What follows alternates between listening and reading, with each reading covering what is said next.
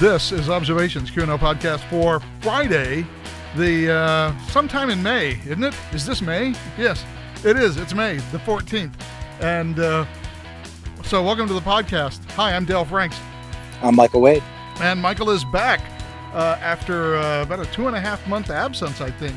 Actually, it may have been longer than that, now that I think about it. But you're back, and we can talk. And Yay! we can talk about the things that bores Bruce shitless too.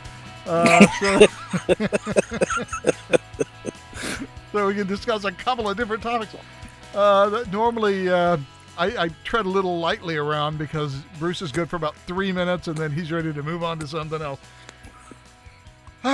So we got news today from the CDC, who have decided that if you do have a vaccine, that hey, you're a hoopy cool fruit, and you don't have to wear a mask anymore.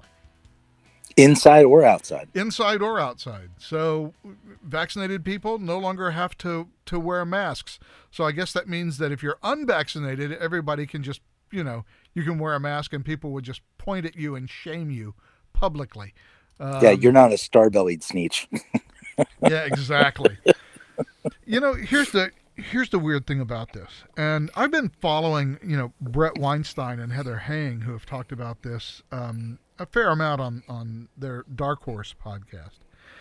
Which is a good one, by the way. Oh, yeah, it's a fantastic podcast. Two, very well-trained biologists talking about pretty cool stuff, and one of the things they're talking about is the difficulty of getting any data at all about the vaccine that might in any way cast any doubt on sort of the, I don't know whether we'd call it the consensus or at least what the CDC says. Right. And it goes, sort of beyond just the difficulty of getting the data. It is like in social media and other places, just the sheer intolerance for anything that might question any of the data. And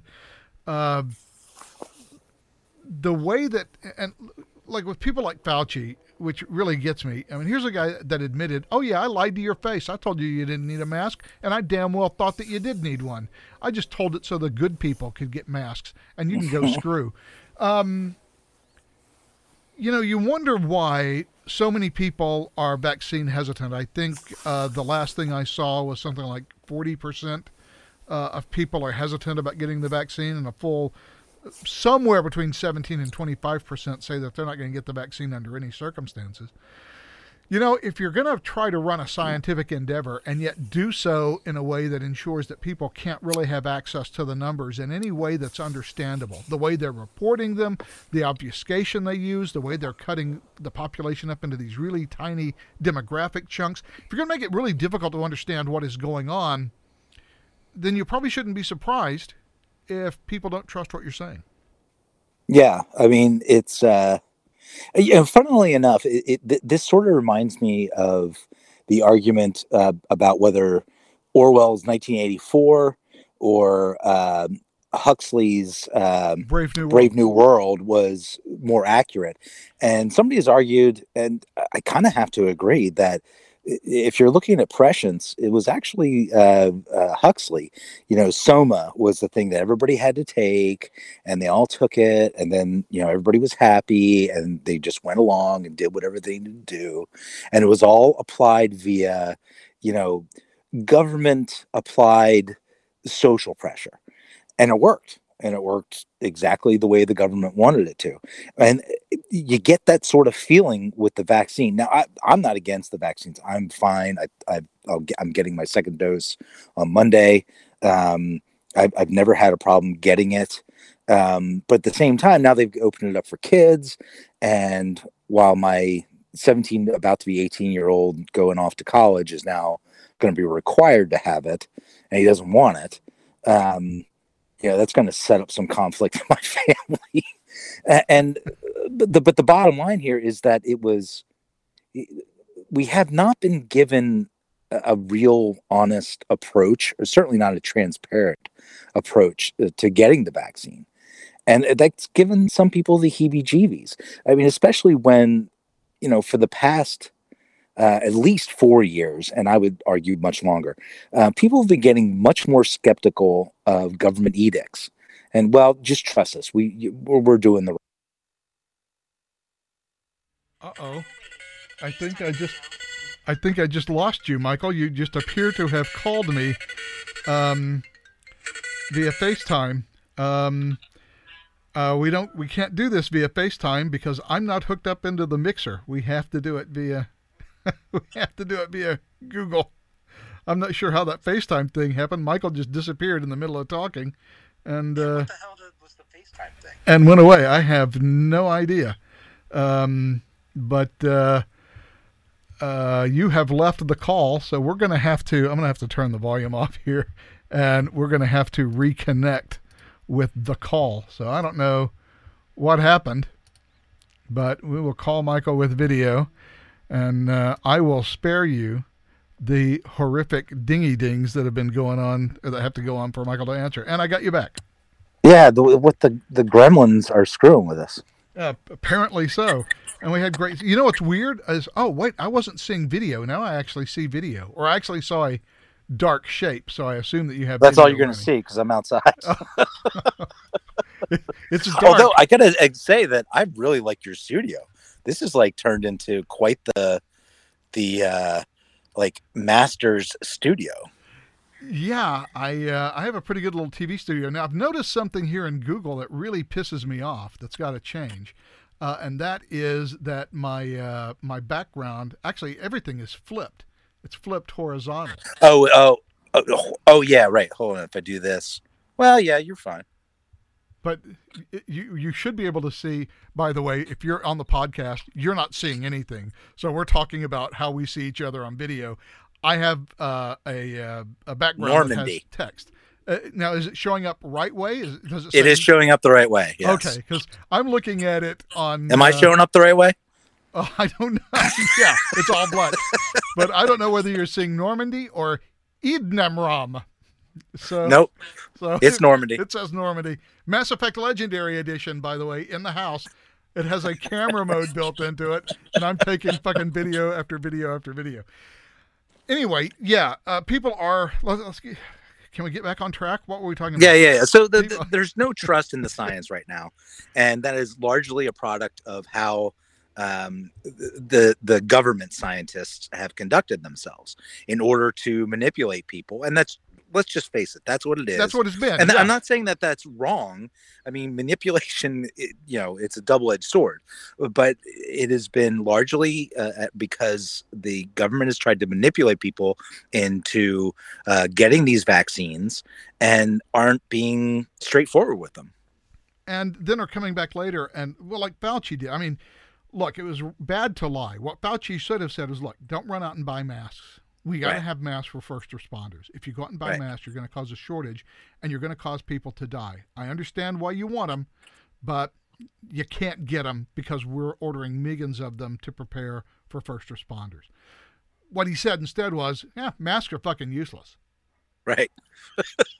And then he comes back, 6 weeks later after they got all the masks that they need, and just said, okay, you should wear a mask. Masks, actually, they might not be so bad. And then he went to, no, you know what? You should wear 2. Right. And then, no, 1 is okay. And now it's back to, okay, well, I guess you don't have to wear a mask if you've been vaccinated.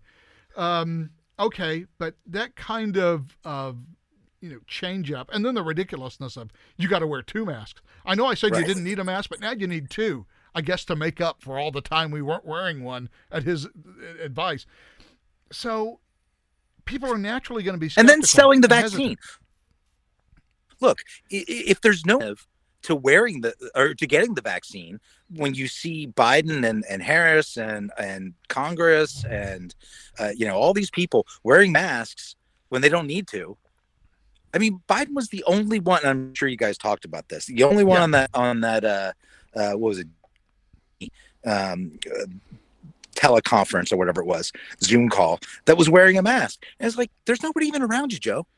I know. Why you wear your mask? It's pure theater and stupid theater at that. And look, if Joe really wanted to do something useful, the most useful thing he could do is to stand up in front of a podium in a mask, pull it off, whip out a Zippo, light it on fire, and say, "I've been fucking vaccinated.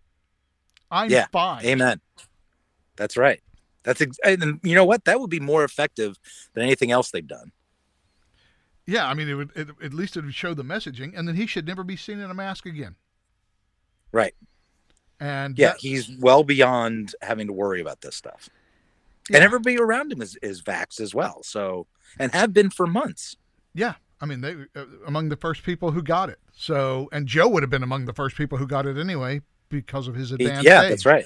So, yeah, this kind of inconsistent messaging and the way that they're presenting the data that does exist. And look, I have no reason to not trust the data that they're presenting, largely because the data does not come from the federal government.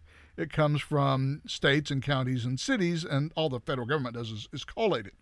But But it comes from such a wide variety of different agencies that you would know immediately if the federal government was fudging the numbers. However, try to explain that to somebody who's scared about the whole COVID thing anyway, and then who says, well, this has been approved for emergency authorization. And that was the other thing. Sort of the messaging around the vaccine was, hey, once you get this, you're freaking bulletproof. Well, as it turns out, that's not true. You're no more bulletproof with this than you would be with a flu vaccine. It'll help you, and it may reduce the severity, but the emergency authorization for this vaccine was just to prevent serious illness, not necessarily to prevent make the you spread immune. Was the biggest deal, right? Yeah, but because you're less likely to get it, and I think the number is somewhere around 60% actually less likely to get COVID if you have the vaccine. Right. So you're cutting your risk by 60% right off the top. If you do get it, you're liable to have a much less severe case of it because your immune system is already primed for it. And so in general, it's not a bad thing. Now, for someone in my position with the medical conditions that I have, I might want to see a full phase 3 clinical trial or wait for a traditional vaccine, if such a thing is even possible with a coronavirus that uses an attenuated or dead version of the virus rather than these mRNA nanoparticle packages, because I'd rather see more safety and efficacy stuff on that. Because if I get COVID, I am, you're hosed. I'm dead. So, because I am diabetic, and apparently coronavirus really loves diabetes. It loves the diabetes. And so I got to be super cautious. And then you had things like the Salk Institute coming out a couple of weeks ago with a brand new study that says just the spike protein alone, if it gets loose in your bloodstream and goes to other places, can cause systemic damage. So, theoretically, it's supposed to stay in your shoulder muscle and just get your system primed. But if those spike proteins actually get out into your bloodstream, you may have some serious lung and heart and brain complications from that. And I'm sure some small percentage of people will anyway. I would want to see better. I'd want to see either an attenuated live vaccine or dead vaccine even, rather than the spike proteins, because the spike proteins themselves seem to have a problem. Now, the Salk Institute had to come back a week later and say, well, our understanding or our indications are that the spike proteins stay in the intramuscular area. They don't get into the bloodstream and go vascular and cause the same kind of damage. But the research shows that it's the spike protein itself in the coronavirus that even in the absence of a virus can cause serious physical side effects. So, there's all this confusion and messaging. And for most people who don't understand biology and who don't understand immunology, and I think I have a fairly firm grasp of both, they're going to be terrified by all of this. And so you wonder why they're not going to get it. And the way to get people to get it is to provide them with reliable data that they can trust from a source that they consider, reliable, and not just to say, hey, ignorant racist hayseed, go get a shot. Right? Or hey, look, I'll give you $1 million if you go get. Well, yeah, that's what We'll they're enter you doing. in a And pool. what was that? Was that Ohio or what have you? Yeah, DeWine. Yeah, Mike DeWine. That said, hey, we're going to have a lottery and we're going to pick 5 vaccinated people and give them $1 million. So, Who's that aimed at? yeah, well, the let's call them the low information voters. Right. I think it was it. Was it J.D. Seal? Who's the one that wrote Hillbilly Elegy? Yeah, that's JD Tusil. Yeah, it's kind of aimed at his cohort, the hillbillies. Which is a really interesting cohort. I know a lot about hillbillies because I'm rewatching Justified. Which is a fantastic show. I mean, the acting's not great, but it's pretty good. Timothy Oliphant is fantastic. And well, the guest stars on there are absolutely amazing. And it's just a cool And the guy that show. plays Boyd Crowder is. Oh my God, he is so good. So yeah, there's a lot of good stuff on that show. And he's a transvestite. That should click all the buttons. Right? Click all the buttons. So anyway, there's just all this vaccine hesitancy, and we keep talking about when we're going to go back to work and when we're going to go back to normal, and well, so I don't know what's going on out in the West Coast, but since the CDC, I think the internal polling has finally kind of turned the wheel a little bit because well, it's a little bit of a safe time politically because we're coming to the end of the school year, right? So if you're in school, you're already in school, but now they're aiming, okay, we got to get schools open in the fall. So even Randy Weingarten, the head of the American Federation of Teachers, is like, oh no, we really need to get all the kids back in school. It's totally safe now.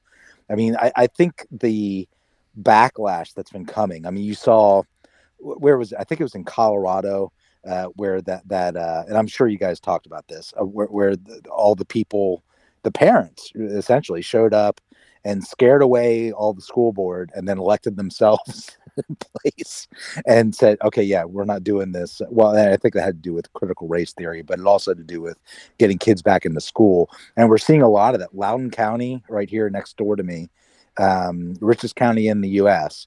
They've been getting a lot of pushback. There's a huge ideological battle going on up there, and I'm wondering if that is what finally turned the tide, and the CDC came around to, all right, fine, yeah, it doesn't matter if you're vaccinated, you can do whatever you want. And even today, so as of tomorrow at like 5:01 in Virginia, and this is what kills me, and also Maryland, right next door. If you're vaccinated and you're past your 2 weeks from your second shot, or 2 weeks from your, if you had Johnson shot, then you are fully vaccinated and you don't need to wear a mask. You don't need to social distance indoors or outdoors, except on public transportation, at concert venues. It's like, what? Why do we still have to have these? Look, it's either it worked or it didn't work. I mean, there's no special circumstances here. Either it works or it doesn't work. Let's just make it a blanket. Yeah, you're fine. Yeah, having all these rules and hedges, it's not gonna sit well with people. No. Oh, but the funny thing is, and I'm sure you've seen some of these articles over the past week or so, about emerging from the pandemic era. I don't know if I want to, and there are a lot of people that I think really enjoyed having. I mean, I would imagine they're mostly Karen types who are like, oh, I love it when people are as sanitary as I want them to be, and have to follow it because that's the law, even though it's not actually the law. I mean, there are people who are going to have serious problems with this, and they're freaking out right now. By the way, I'm informed that it was J.D. Vance for Hillbilly Elegy and J.D. Tusil for High Desert Barbecue. That's right. Yes, J.D. Vance. That's right. Yes, thank you to whoever said that. Jim in New Hampshire. Well done, Jim. So, this whole idea about emerging, from the pandemic and getting back to normal, I'm not sure that I want it to go back to normal. Well, there are parts of this that I've liked. I mean, I live in Northern Virginia, and traffic around here is awful at the best times. During this pandemic, oh my God, I can whip around. It only takes me like half an hour to go 5 miles. It would take me an hour normally. That's been very nice. The fact that I don't have to fight for a grocery, checkout. That's lovely. The fact that I can go and get some wings and a burger and sit at a bar, and I'm not going to be crowded out by a bunch of college students. That's wonderful. I love that. Well, I love feeling like I have my own world. that that is kind of cool, and there have been a lot of extra conveniences in that sense. I'm talking about just from a business and work sense and what work life is like. I've spent since last March, so I'm going on 14 months of working from home. I get up in the morning, I walk into my office, and I'm here until 5, 6 p.m. And my office is now this workspace. I don't even come in, well, except for the podcast. I don't even come in here unless I'm going to work. And I walk out of my office and I know I'm off work. And I probably drive maybe 5 miles a week now. Yeah, right. On weekends, just to go to like Home Depot or the grocery store or what have you. And hell, I don't even go to the grocery store all that much because of Instacart. I mainly have shit delivered.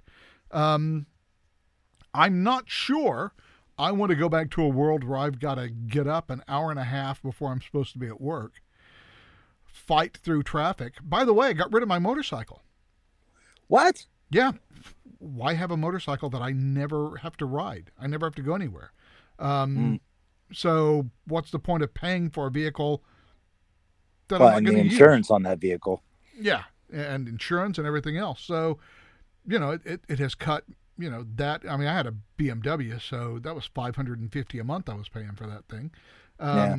That's gone. That's just money in my pocket. Let's not even talk about the extra $250 a month in gas and maintenance and all the other things.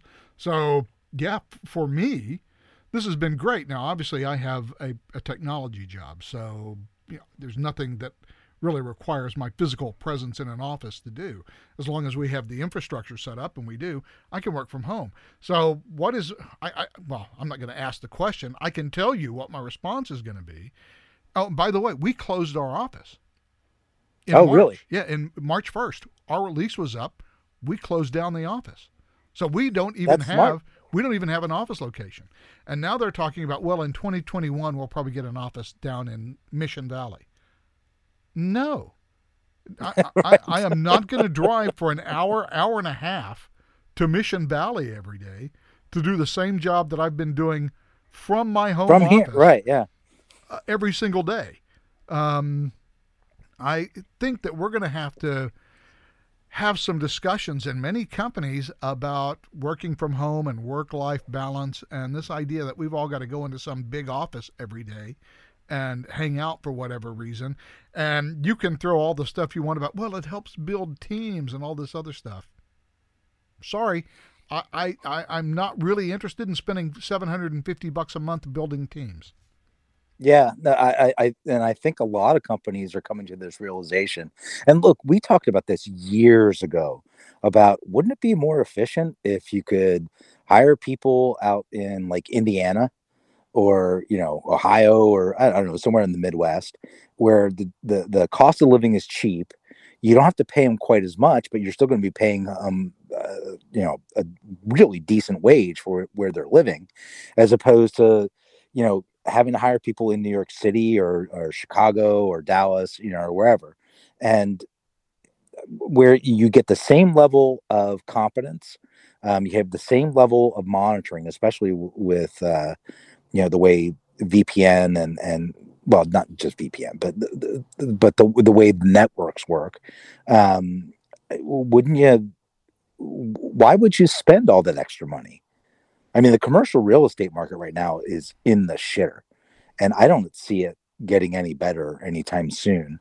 There are very few, maybe some law firms, maybe some like big time investment firms, and I mean big time, JP Morgan, Goldman Sachs, like those types, need to maintain some sort of office presence, especially when they have a lot of international business.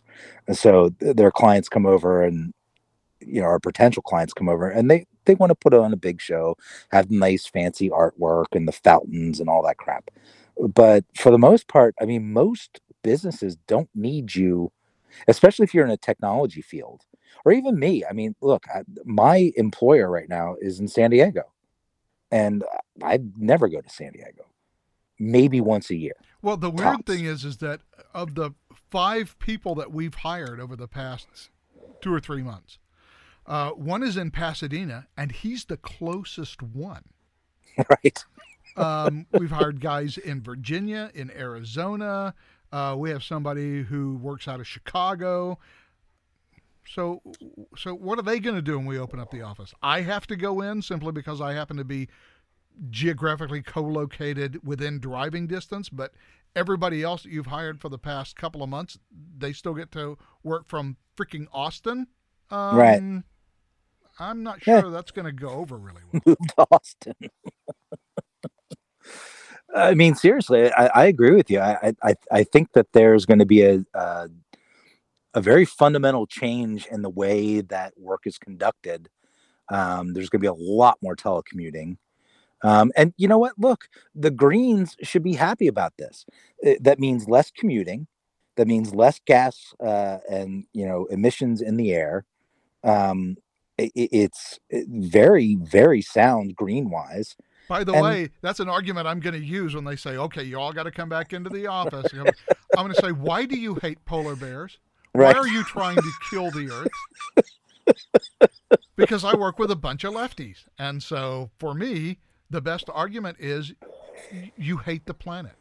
Right. Yeah. Why do you want to kill the planet? You're going. Think about all those emissions I'm going to be putting out just because you only come to the office when I could have done, and I have been doing it for the last 18 months from right here. Every day for the last 18 months, I've been doing it from here. And of course, by that time, we'll have been doing it for 2 years. And you tell me after 2 years, I got to go back to the office now?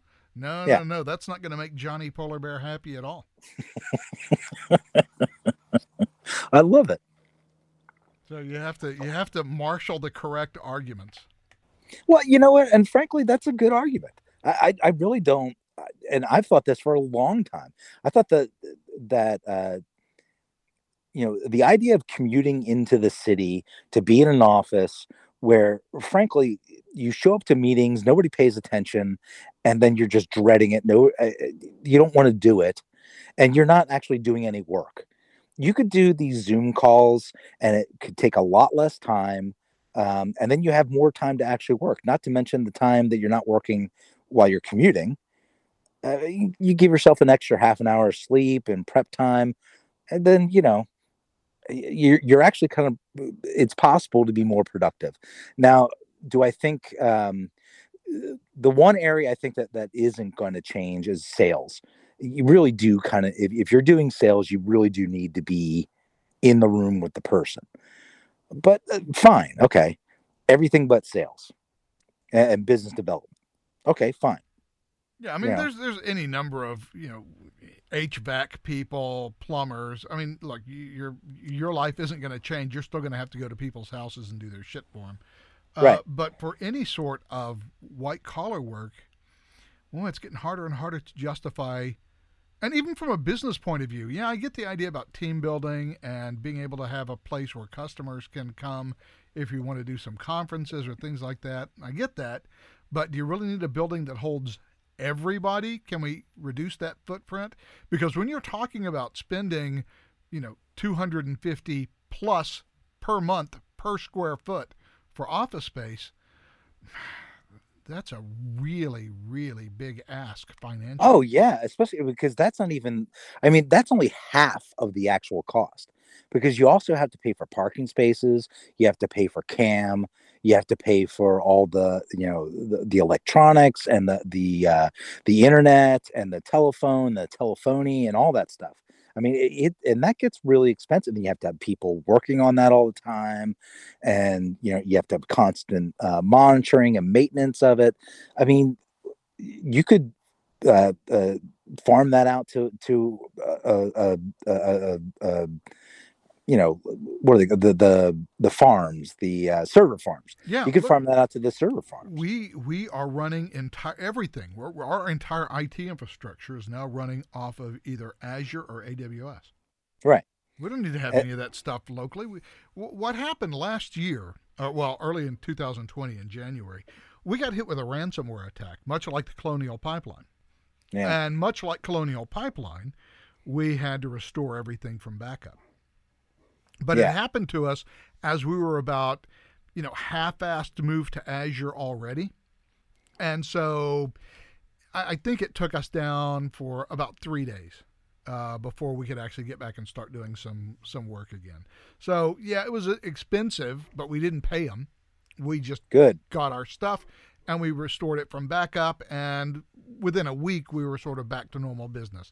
Yeah, we lost some things here and there, but that sort of forced us to say, okay, let's finish this move to the cloud. Let's just move everything to the cloud. And we did. And so we had really no IT infrastructure other than like a little domain server and Yeah, some for internal stuff, Cat right? 6 cable or Cat 5 cable running to the computers to run a local area network. I mean, that was really the only infrastructure we had. So shutting the office down became super simple.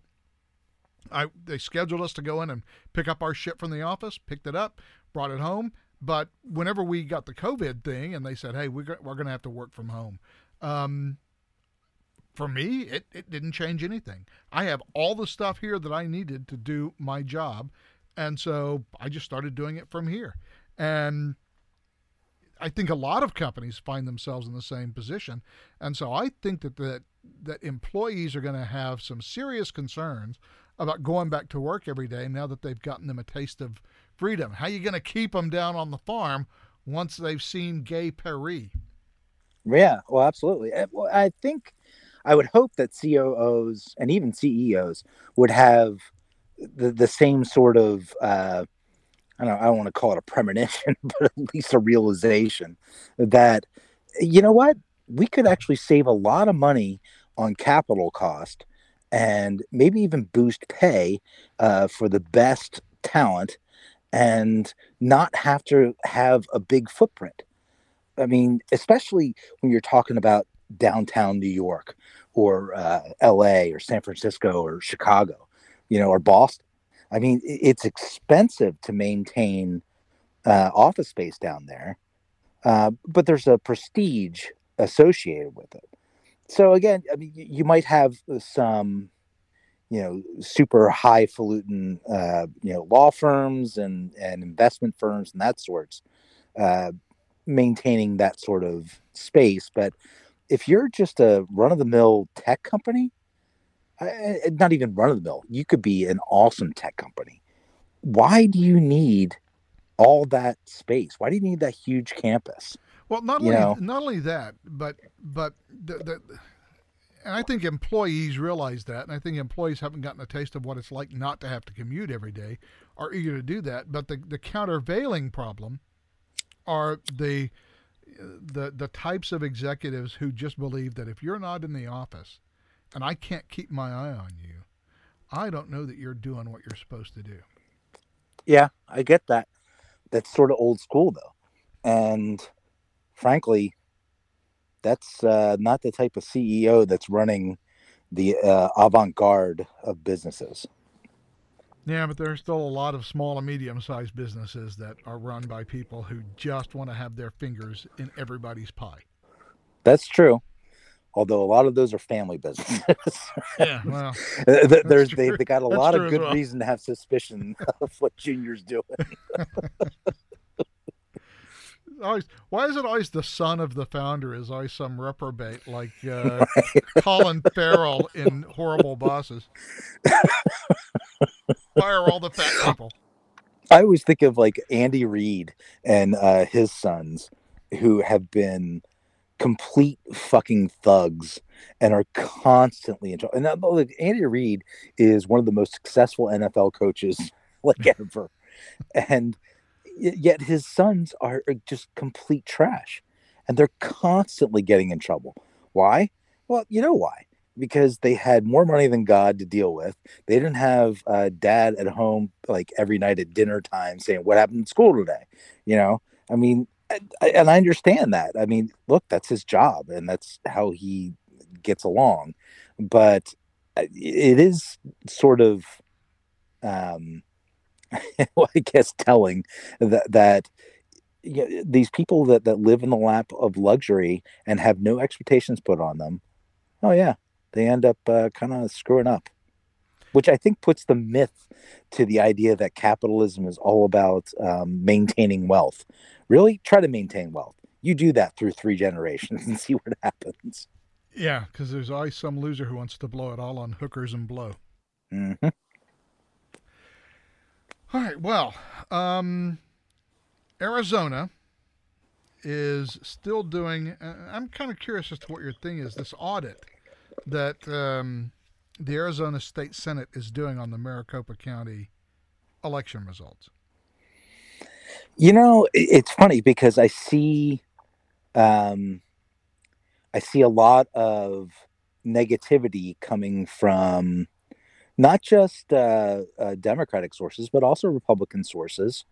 Um, and it is a partisan. I think it's a very partisan thing, unfortunately, um, but not the normal partisan left versus right. I think it's a Trump versus the Establishment. never Trump, yeah, and the establishment, and one, of course, Democrats. But you know, I don't see the problem with this. Is clearly within their purview to do. And when I see the federal government saying, you know what, maybe we need to stop this, I was like, whoa, wait. Nobody's trying to overturn the election. Nothing's going to change any results. Joe Biden is still going to be the president, even if it shows that Arizona was completely fucked up, which wouldn't surprise me in the least. Matter of fact, it wouldn't surprise me in the least that Oklahoma was completely fucked up. I mean, that I consider sort of the norm at this point. But the amount of, I guess, vitriol against, even looking at potential, irregularities and trying to dispel myths. One of the things they're looking at is were these things, were there watermarks on these things? And of course, if you look at it from lefty sources, it's like, oh, they're looking to prove that that there were watermarks. I mean, according to the actual documents from the Arizona Senate that were delivered directly to the auditors, can you please dispel this myth? So they're looking, yeah, no watermark, and they just check it off because that was a stupid thing all to begin. But you know what? It will kill that conspiracy theory. Well, Great. it's an awfully expensive thing to do. True. But it seems to me that audits like this should be welcomed by all parties concerned. I would think so, right? I mean, if you don't have, if you think it was a perfect election, then you should be welcoming. See, hey, look, see what they're going to show is going to prove us right that this was a perfect election. Yeah, exactly. You would think that everybody who is involved would want to know that, hey, our election system works. And if it didn't work, you would think everybody would want to know so that it gets fixed up. Because look, if your side can cheat, that implies other people that you don't want to win might be able to get away with it as well. So you would want to nip that in the bud as well. I mean, I can't think of a good reason for not doing these audits on a recurring basis. Maybe just pick one county, at random from every state, and every state needs to do this sort of forensic audit just to ensure that and it had to be a relatively populous county, but just to ensure that audit, that election was conducted properly and that everybody complied with all of the rules that were set up by the state legislature. I really don't see a problem with that. Which makes the Maricopa County Board of Supervisors and their arguments that, well, we can't give you this information because police officers will die. Oh, God, I know. Well, and I saw that they also were resistant, and maybe you can explain this to me because I didn't understand what it meant. The audit team was trying to get access to the routers. Do you know what Yes. they meant by routers? Well, yeah, internet routers, regular old Cisco routers, they direct the internet traffic inside your local or So wide just like area routers, network. what I thought they were. Okay. Right. And so the routers have a. See, here's the thing, routers don't store the data that was communicated. They just store that a communication was passed from this IP address to that IP address, and they just sent it along on its merry little way when they got the packets of data. So, how we're going from that to, well, if I give you the router tables, police officers will die. That seems to be a pretty stretchy argument to me. And I Okay, don't so it entirely was understand sketchy, how as I that thought. works. Yeah, it's a sketchy argument. And again, if you think that you did the election the way it was supposed to be done, why wouldn't you just say, hey, go ahead, spend your money, go screw, here's all the stuff? Right. You'll find And why nothing. would you erase databases?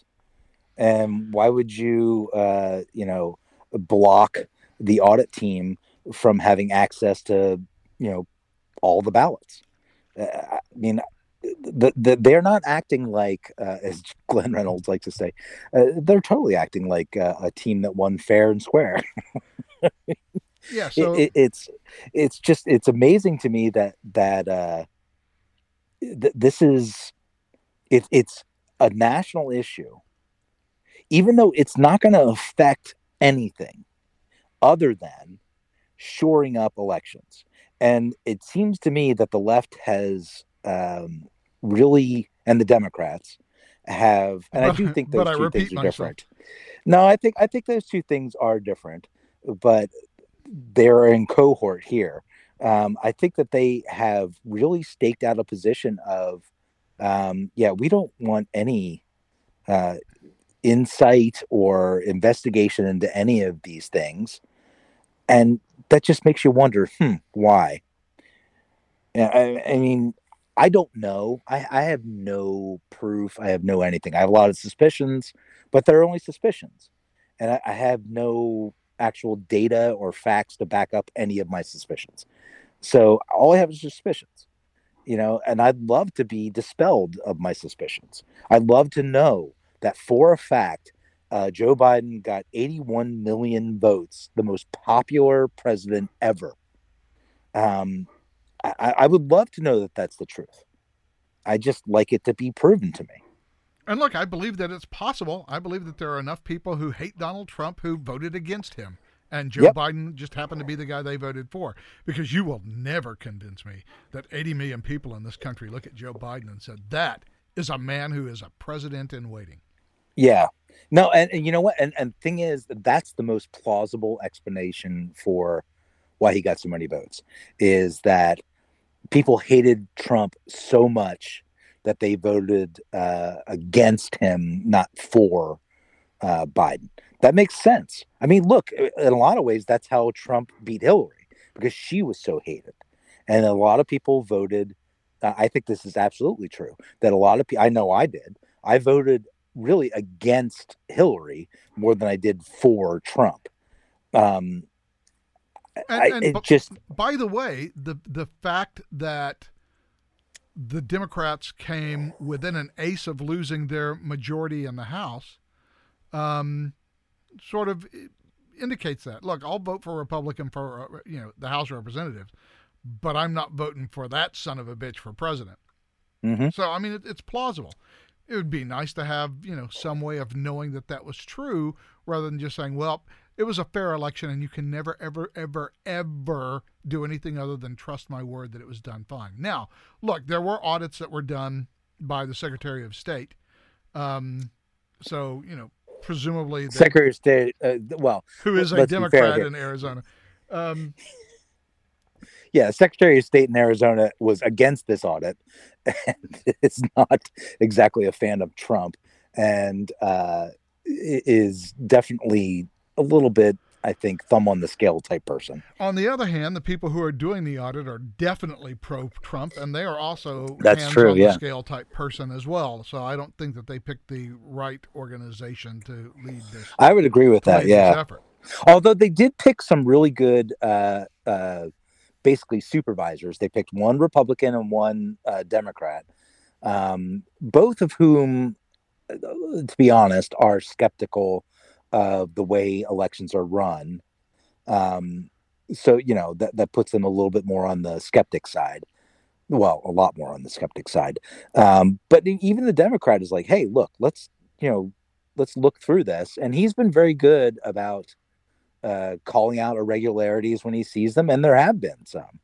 There have been ballots left out when they shouldn't have been, and there's been some weird discrepancies in the way that this has been audited, and I think they should be looked into. I mean, I'm not looking for a win here. I'm just looking for clarity. Yeah, and I think that's the most we can ask for is some clarity. Because I have no problem at all believing that our election system is hosed, and I believe it's largely due to incompetence. Um, Yes. and I think that incompetence also opens the door for some measure. I'm sure there's some in every election. How much, I don't know. But the more Well, like, incompetently your yeah, right. election is We know there's conducted, fraud, right? yeah, Every election since the first election we ever had, there's always fraud. And whether it is fraud to the scale enough that can change an election. Well, I mean, I think we can LBJ getting voted in by 40 votes, to his first House election. Certainly JFK versus Nixon. That was pretty hinky.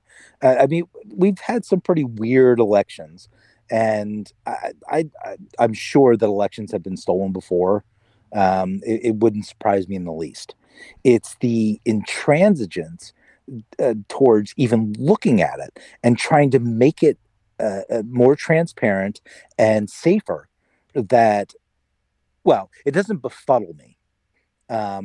It leads me to the only real conclusion there can be, that they want that befuddlement. They want that fuzziness, right? So that they can push things over the line. because then Stacey Abrams can go around for 4 years declaring that she is the rightful governor of Georgia. Right. Oh, yeah. You got to love all the Democratic and lefty pundits on lefty TV, which is most TV, talking about, oh, they're trying to steal democracy. They're challenging this. And wait a minute. Hold on. Wait a minute. Whoa, whoa, whoa. There was even challenges to whether or not Reagan got elected, you know, legitimately. He I won mean, 49 states. right.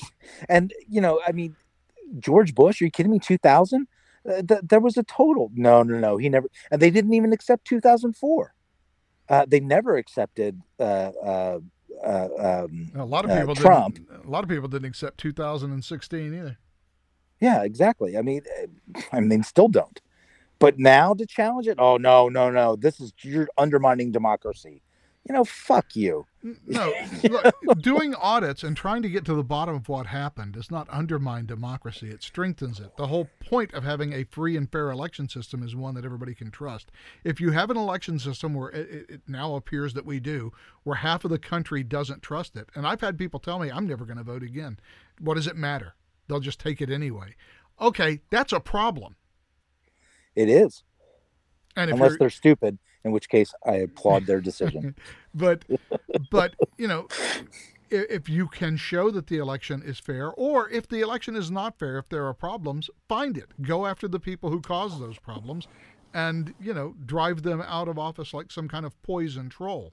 But this idea that we can't ever question the results of an election, no, I think we should constantly question the results of election to confirm that those results are a true, accurate, and fair representation of what happened on election day.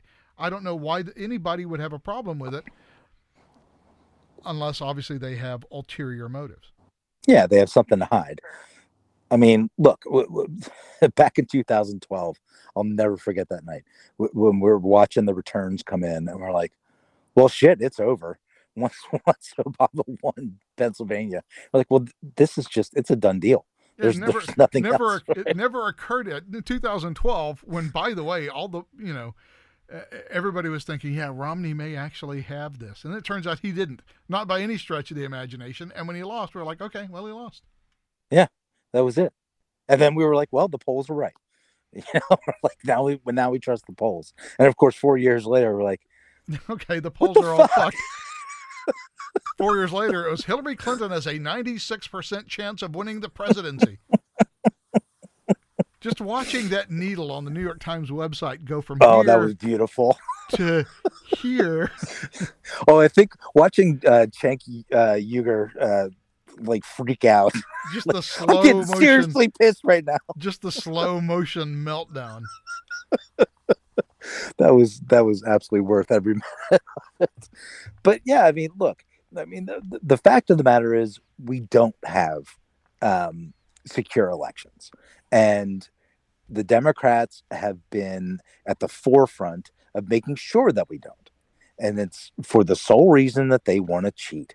And I'm sorry to make it that blunt and you know obvious, but I don't see any other reason. I remember arguing with this guy on Twitter like years ago, and I think it was during the 2012s. Yeah, so it was around then, and Obama was trying to let as many people in, even though he was the deporter president. You remember that he was deporting all these people, and Yeah. yeah, well, whatever. He was letting a lot in too.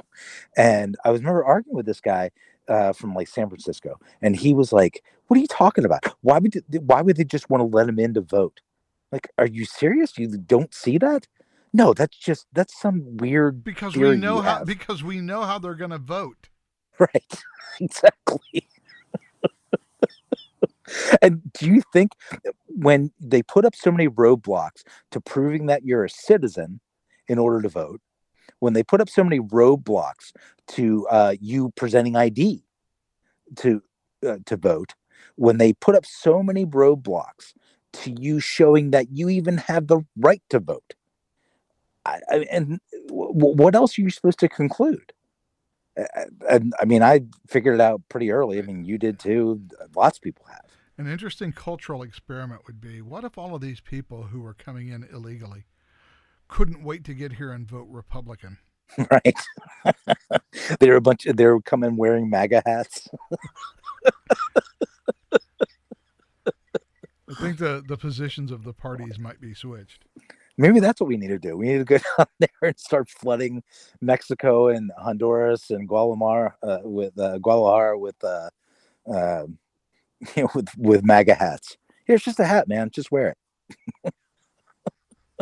Well, speaking of the Republicans and Democrats, the Republicans kicked Liz Cheney out of the number 3 spot in the Republican House leadership this week and Yeah. replaced her with Elise Stefanik.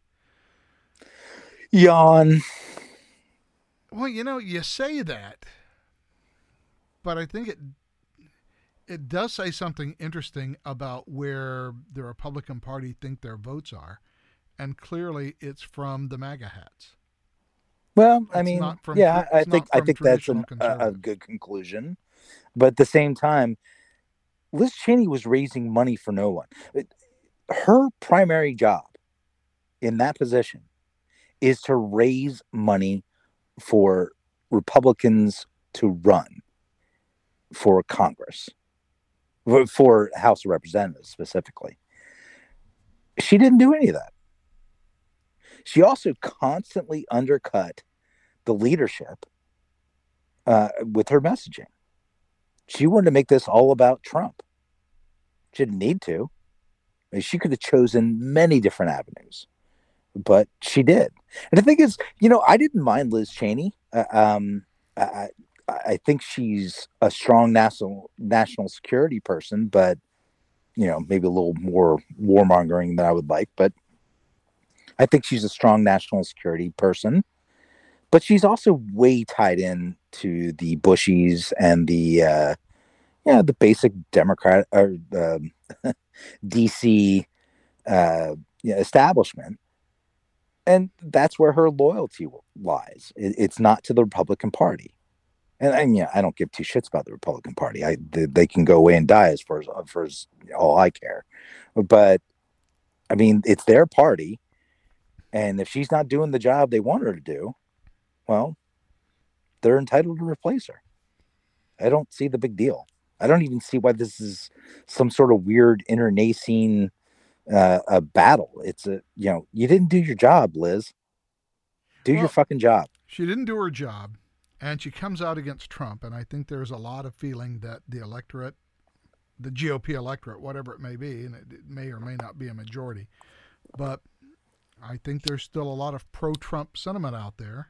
And until such time as he goes away, um, I guess pro-Trump candidates are the ones who are going to be calling the Well, shots in the but GOP. interestingly enough, he threw his weight behind Stepniak, who is not a Trumpist by any stretch of the matter. She's from New Hampshire, and she did oppose him on the border wall, on the when he did the COVID thing, when he put the travel restrictions in place, when he put the travel restrictions in place on Muslim countries that you know the Obama administration had already identified, and he just mirrored it. She came out against that. So she's a northeastern Republican, a bit more conservative, certainly more conservative than Susan Collins.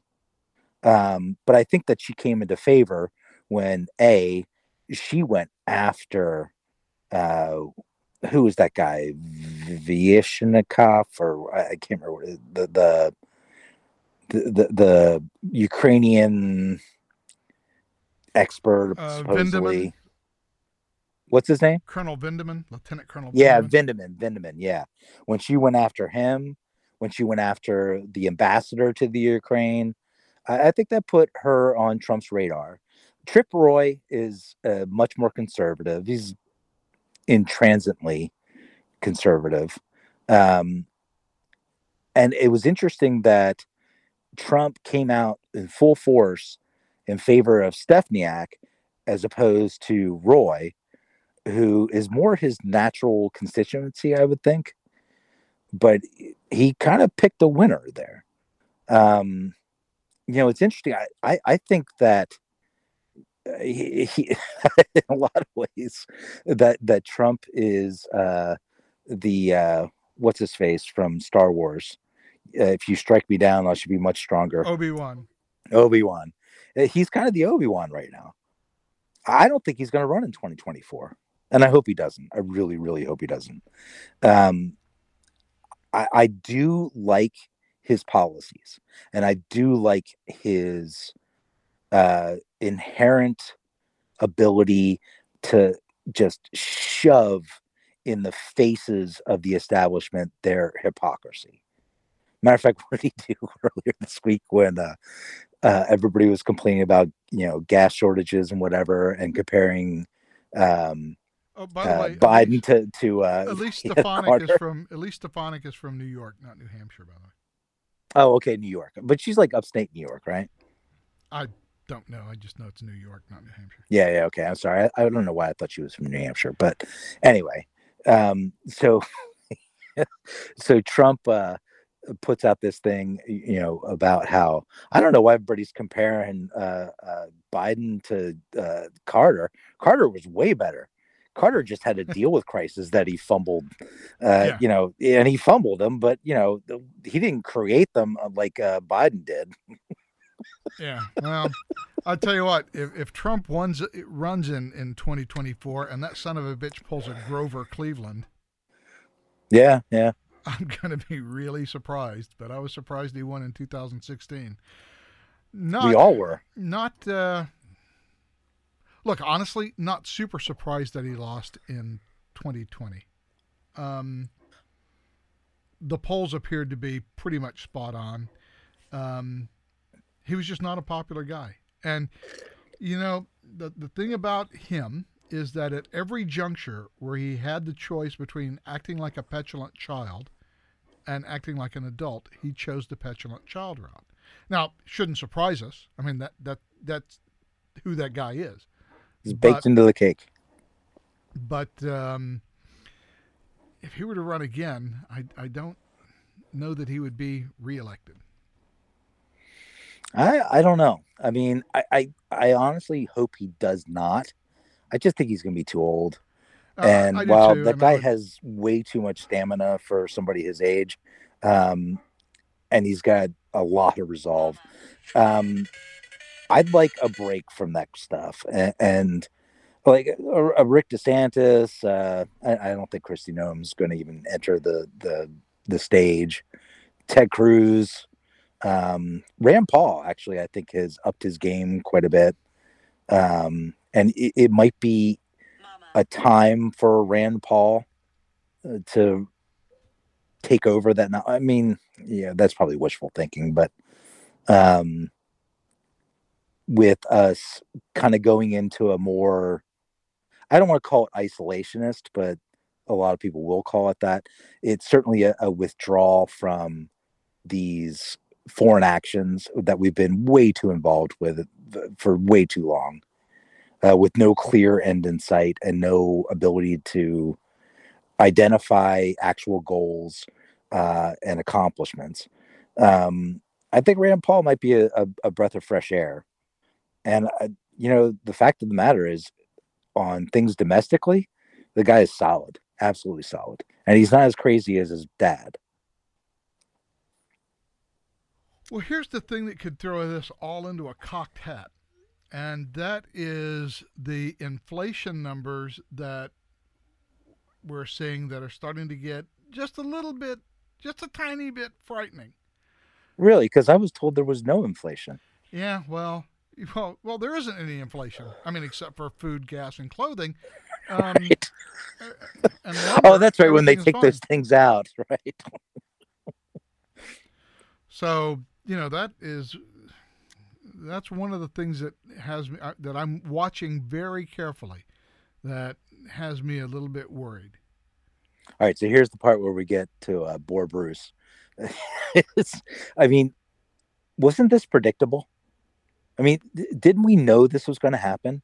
Let's see. If we pump trillions of dollars into the economy, and a good portion of it to keep people from even working, to the point where we have something like 7 to 8.5 million jobs available, and only 260 people got jobs.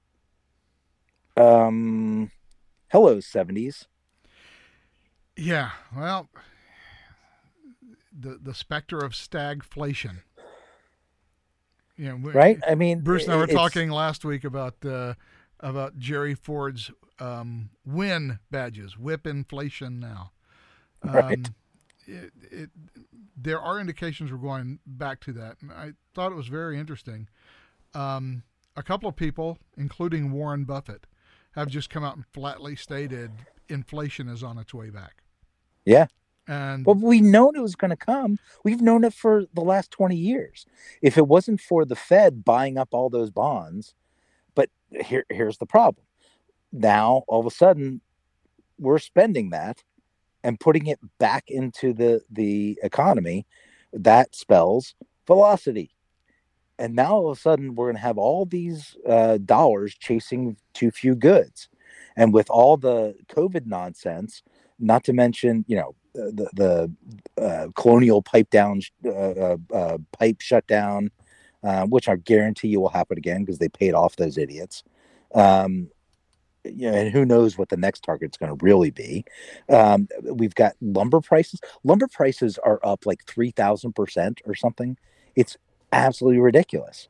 And this is it's not, you can't say this is all based on one policy because it's not. A lot of this does have to do with the policy of shutting down the economy. So now people are out of work, and so they're not available to deliver wood or to cut wood. They are not available to work on the pipelines, and then you're paying them to stay home. Huh. So now they're getting bigger money than they would have if they go back to work. And if they go back to work, they're going to lose money. And we have a shortage of labor, and we have extra high demand. Huh. yeah, well, look, if people, well, here's the thing: if you're paying people more, as Bruce and I discussed last week, if you're paying people more to be unemployed than they can make in a $15 an hour job, then they're just not going to go back to work. No, why would And you? So what you're going to get are tight labor markets, and employers are going to have to bid up the price of labor to match whatever they're making, or to beat whatever they're making by not working, which I presume would have to be a significant amount because if I'm not Yes. working, but So, hey, I can folks still out pay my there, if you're bills. listening, here's your tip for today, your stock tip for today. Bid up on technology stocks because that's what's going to replace that labor. I mean, if it's going to cost you $40,000 to employ, uh, you know, a waitress.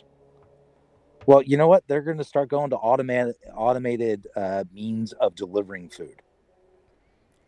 And we're not far off from that. I mean, actually, we're kind of already in that stage where that ability is there.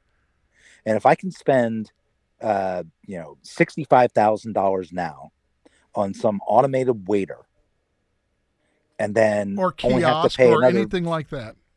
right, and then pay what, $5,000-6,000 a year, um, or even just like a few $100s a month on maintenance and service and updates and whatever. That I'm in a better position than I would be hiring somebody who's going to get things wrong and can't do what I programmed them to do. Yeah. Well, by the way, the opinions expressed here are the personal opinions of the speaker and do not constitute an offer to buy or sell securities. I like that. That's a good 230 circular.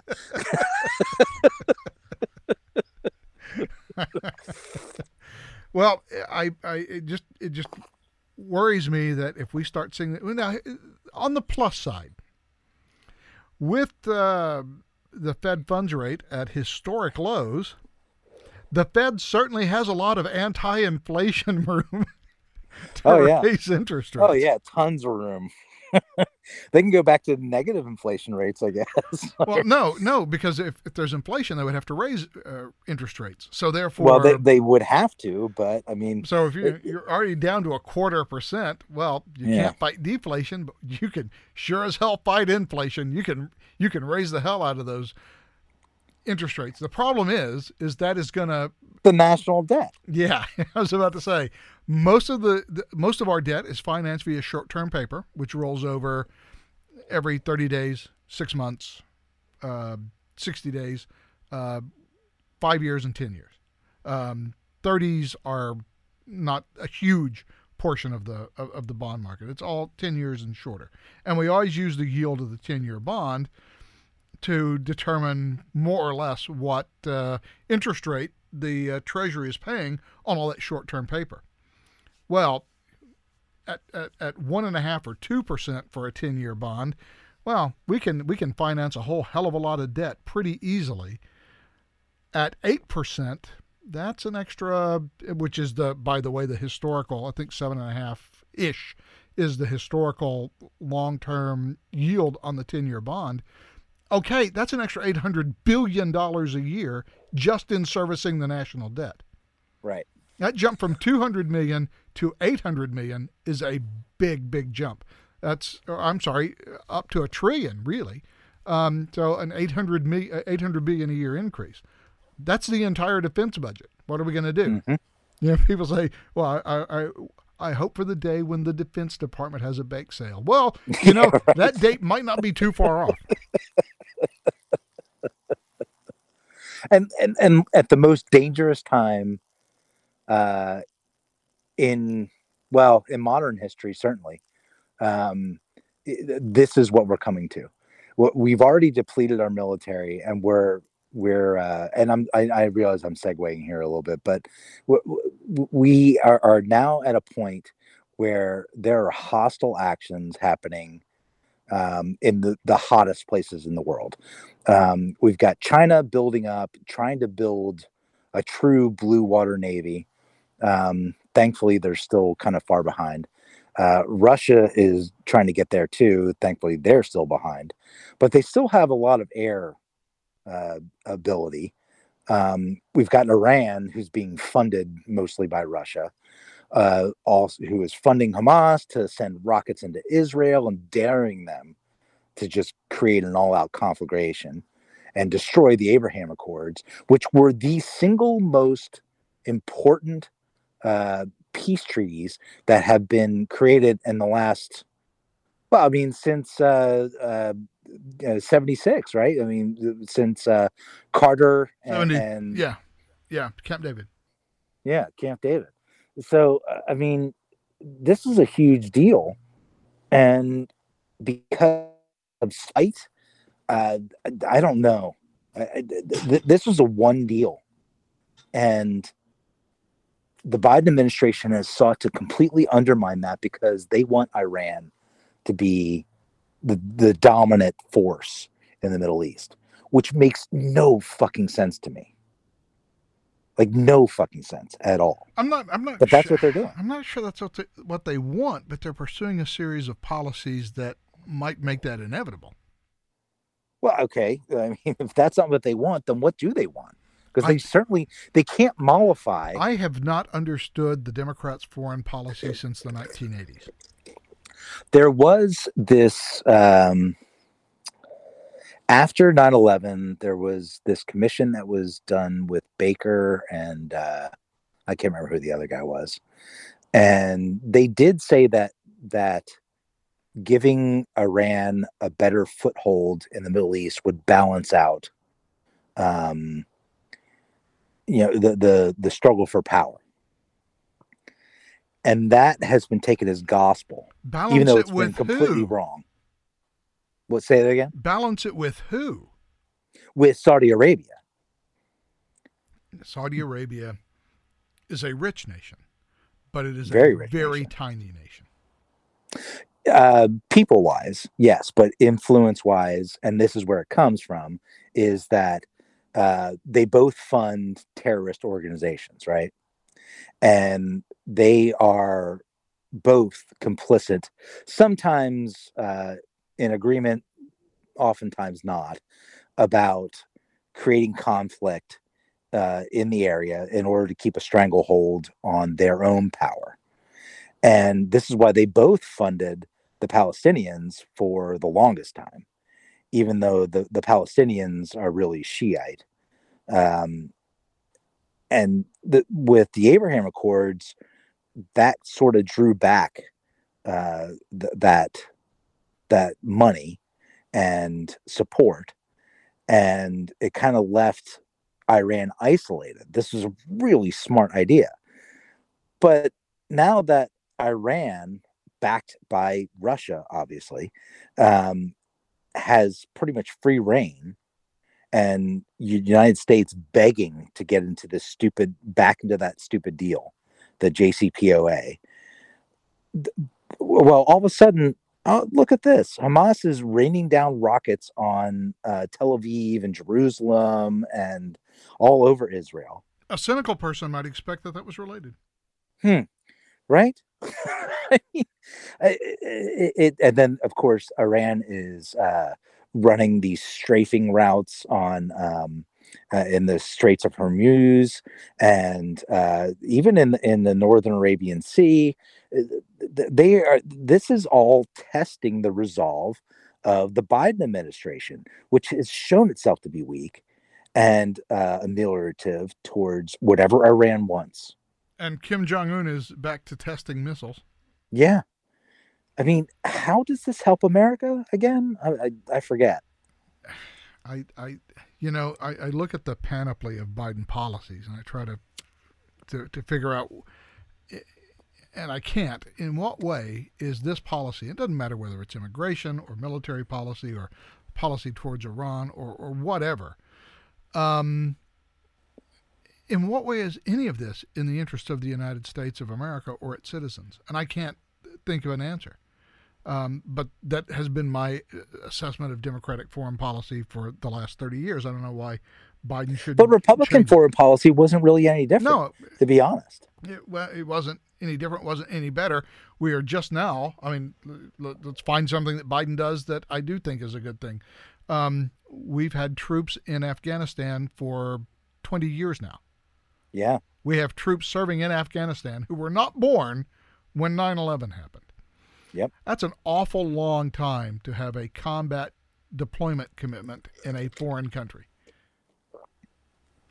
And even today, there are people on the Republican side who are saying, if you want to talk about Republican intransigence in foreign policy, well, we're just giving terrorists a chance. You know what?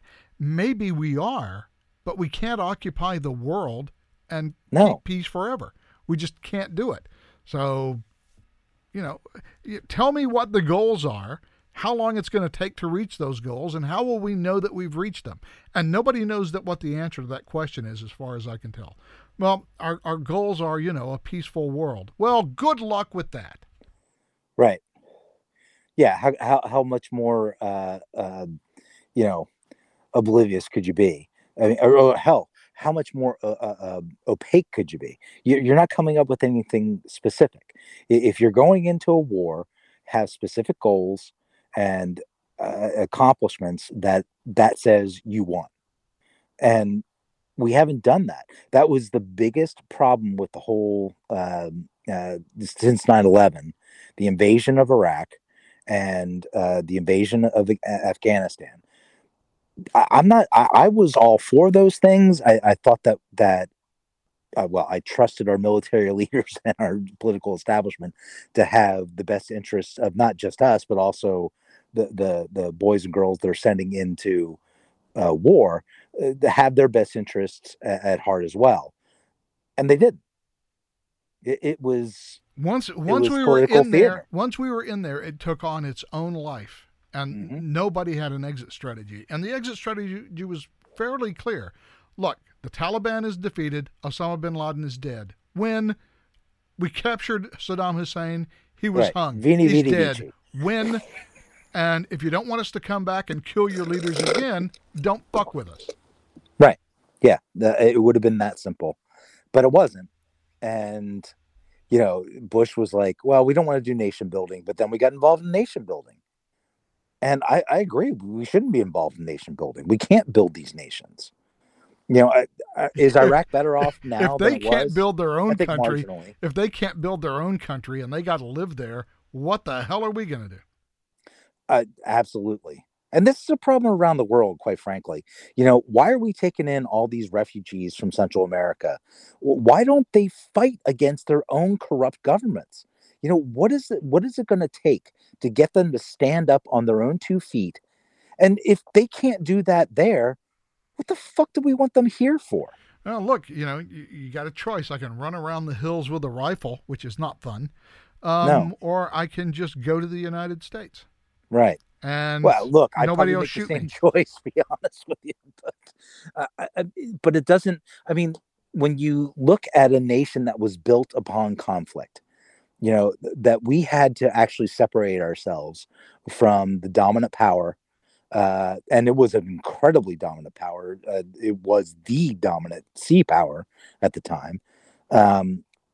And yet we did it because we felt that the fruits of liberty were much more important than being slaves to, the crown in England. And that was a noble cause. And there's nobody fighting this noble cause anymore.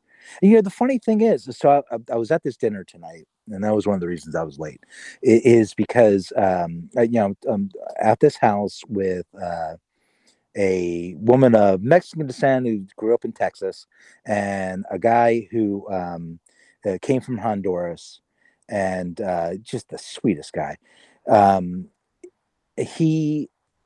And so we were talking about these problems you might have had as a kid and blah, blah, blah. And he was like, yeah, I just didn't really have any of that. We didn't have, back when I was growing up in Honduras, we didn't have human trafficking or the drugs running around. And so he's talking about the, late 70s, early 80s. And he's like, we just didn't have that. And it kind of occurred to me. I was like, well, what changed everything? How did all of these places come so corrupt? And the only thing that I could really think of, and I don't know that that's the correct answer, but I think it certainly contributed, was the war on drugs, right? Because once we made drugs illegal, well, now that's a really profitable business. And there's only so many routes to get the drugs from down there to up here.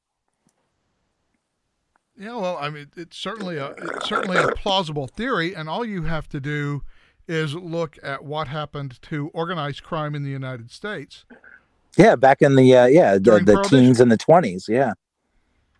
Now, all of a sudden, it becomes very obvious if you have something that people are going to buy, and for whatever reason, people want to buy drugs, and they wanted in the 1920s to buy alcohol, they're gonna get it, and people will supply it, and people who really want it are going to pay them top dollar to supply it.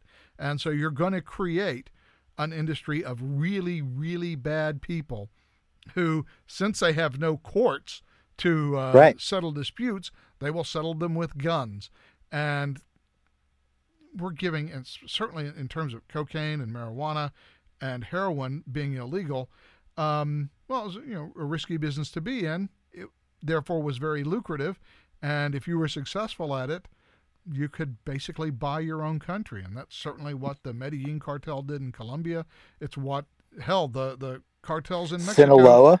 Yeah, that's all what they're doing now. Yeah. Yeah, and that's and look, I'm sympathetic. I mean, I have kids, right? So I'm sympathetic to the idea that, look, we don't want drugs flooding the country. Okay, good. I'm fine with that. Well, one of the things that Trump did was build the wall, which I notice now that we're back to doing. All of a sudden, it's not racist anymore. Right. That's one thing. Let's not give incentives to people to, and really this is all about incentives, right?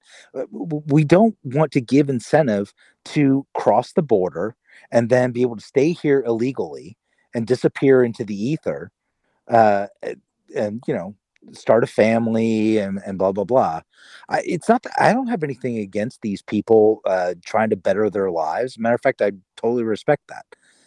But it also opens the door to the really hardcore criminals, terrorists, people who want to undermine the United States. I don't think that's even it's certainly not a majority. I'm sure it's a very slim minority of people crossing the border, but just to keep those people out is important. And also to tell people, hey, look, you've got to take care of your own goddamn country. And it may cost you blood. That is literally how most people have won their freedom. And I'm sorry to tell you that, but that's just the literal truth. And you don't want that coming here. I mean, that's a losing proposition if you think you're going to win it here for Azatlan or whatever the stupid. I mean, that's just, it's never going to happen.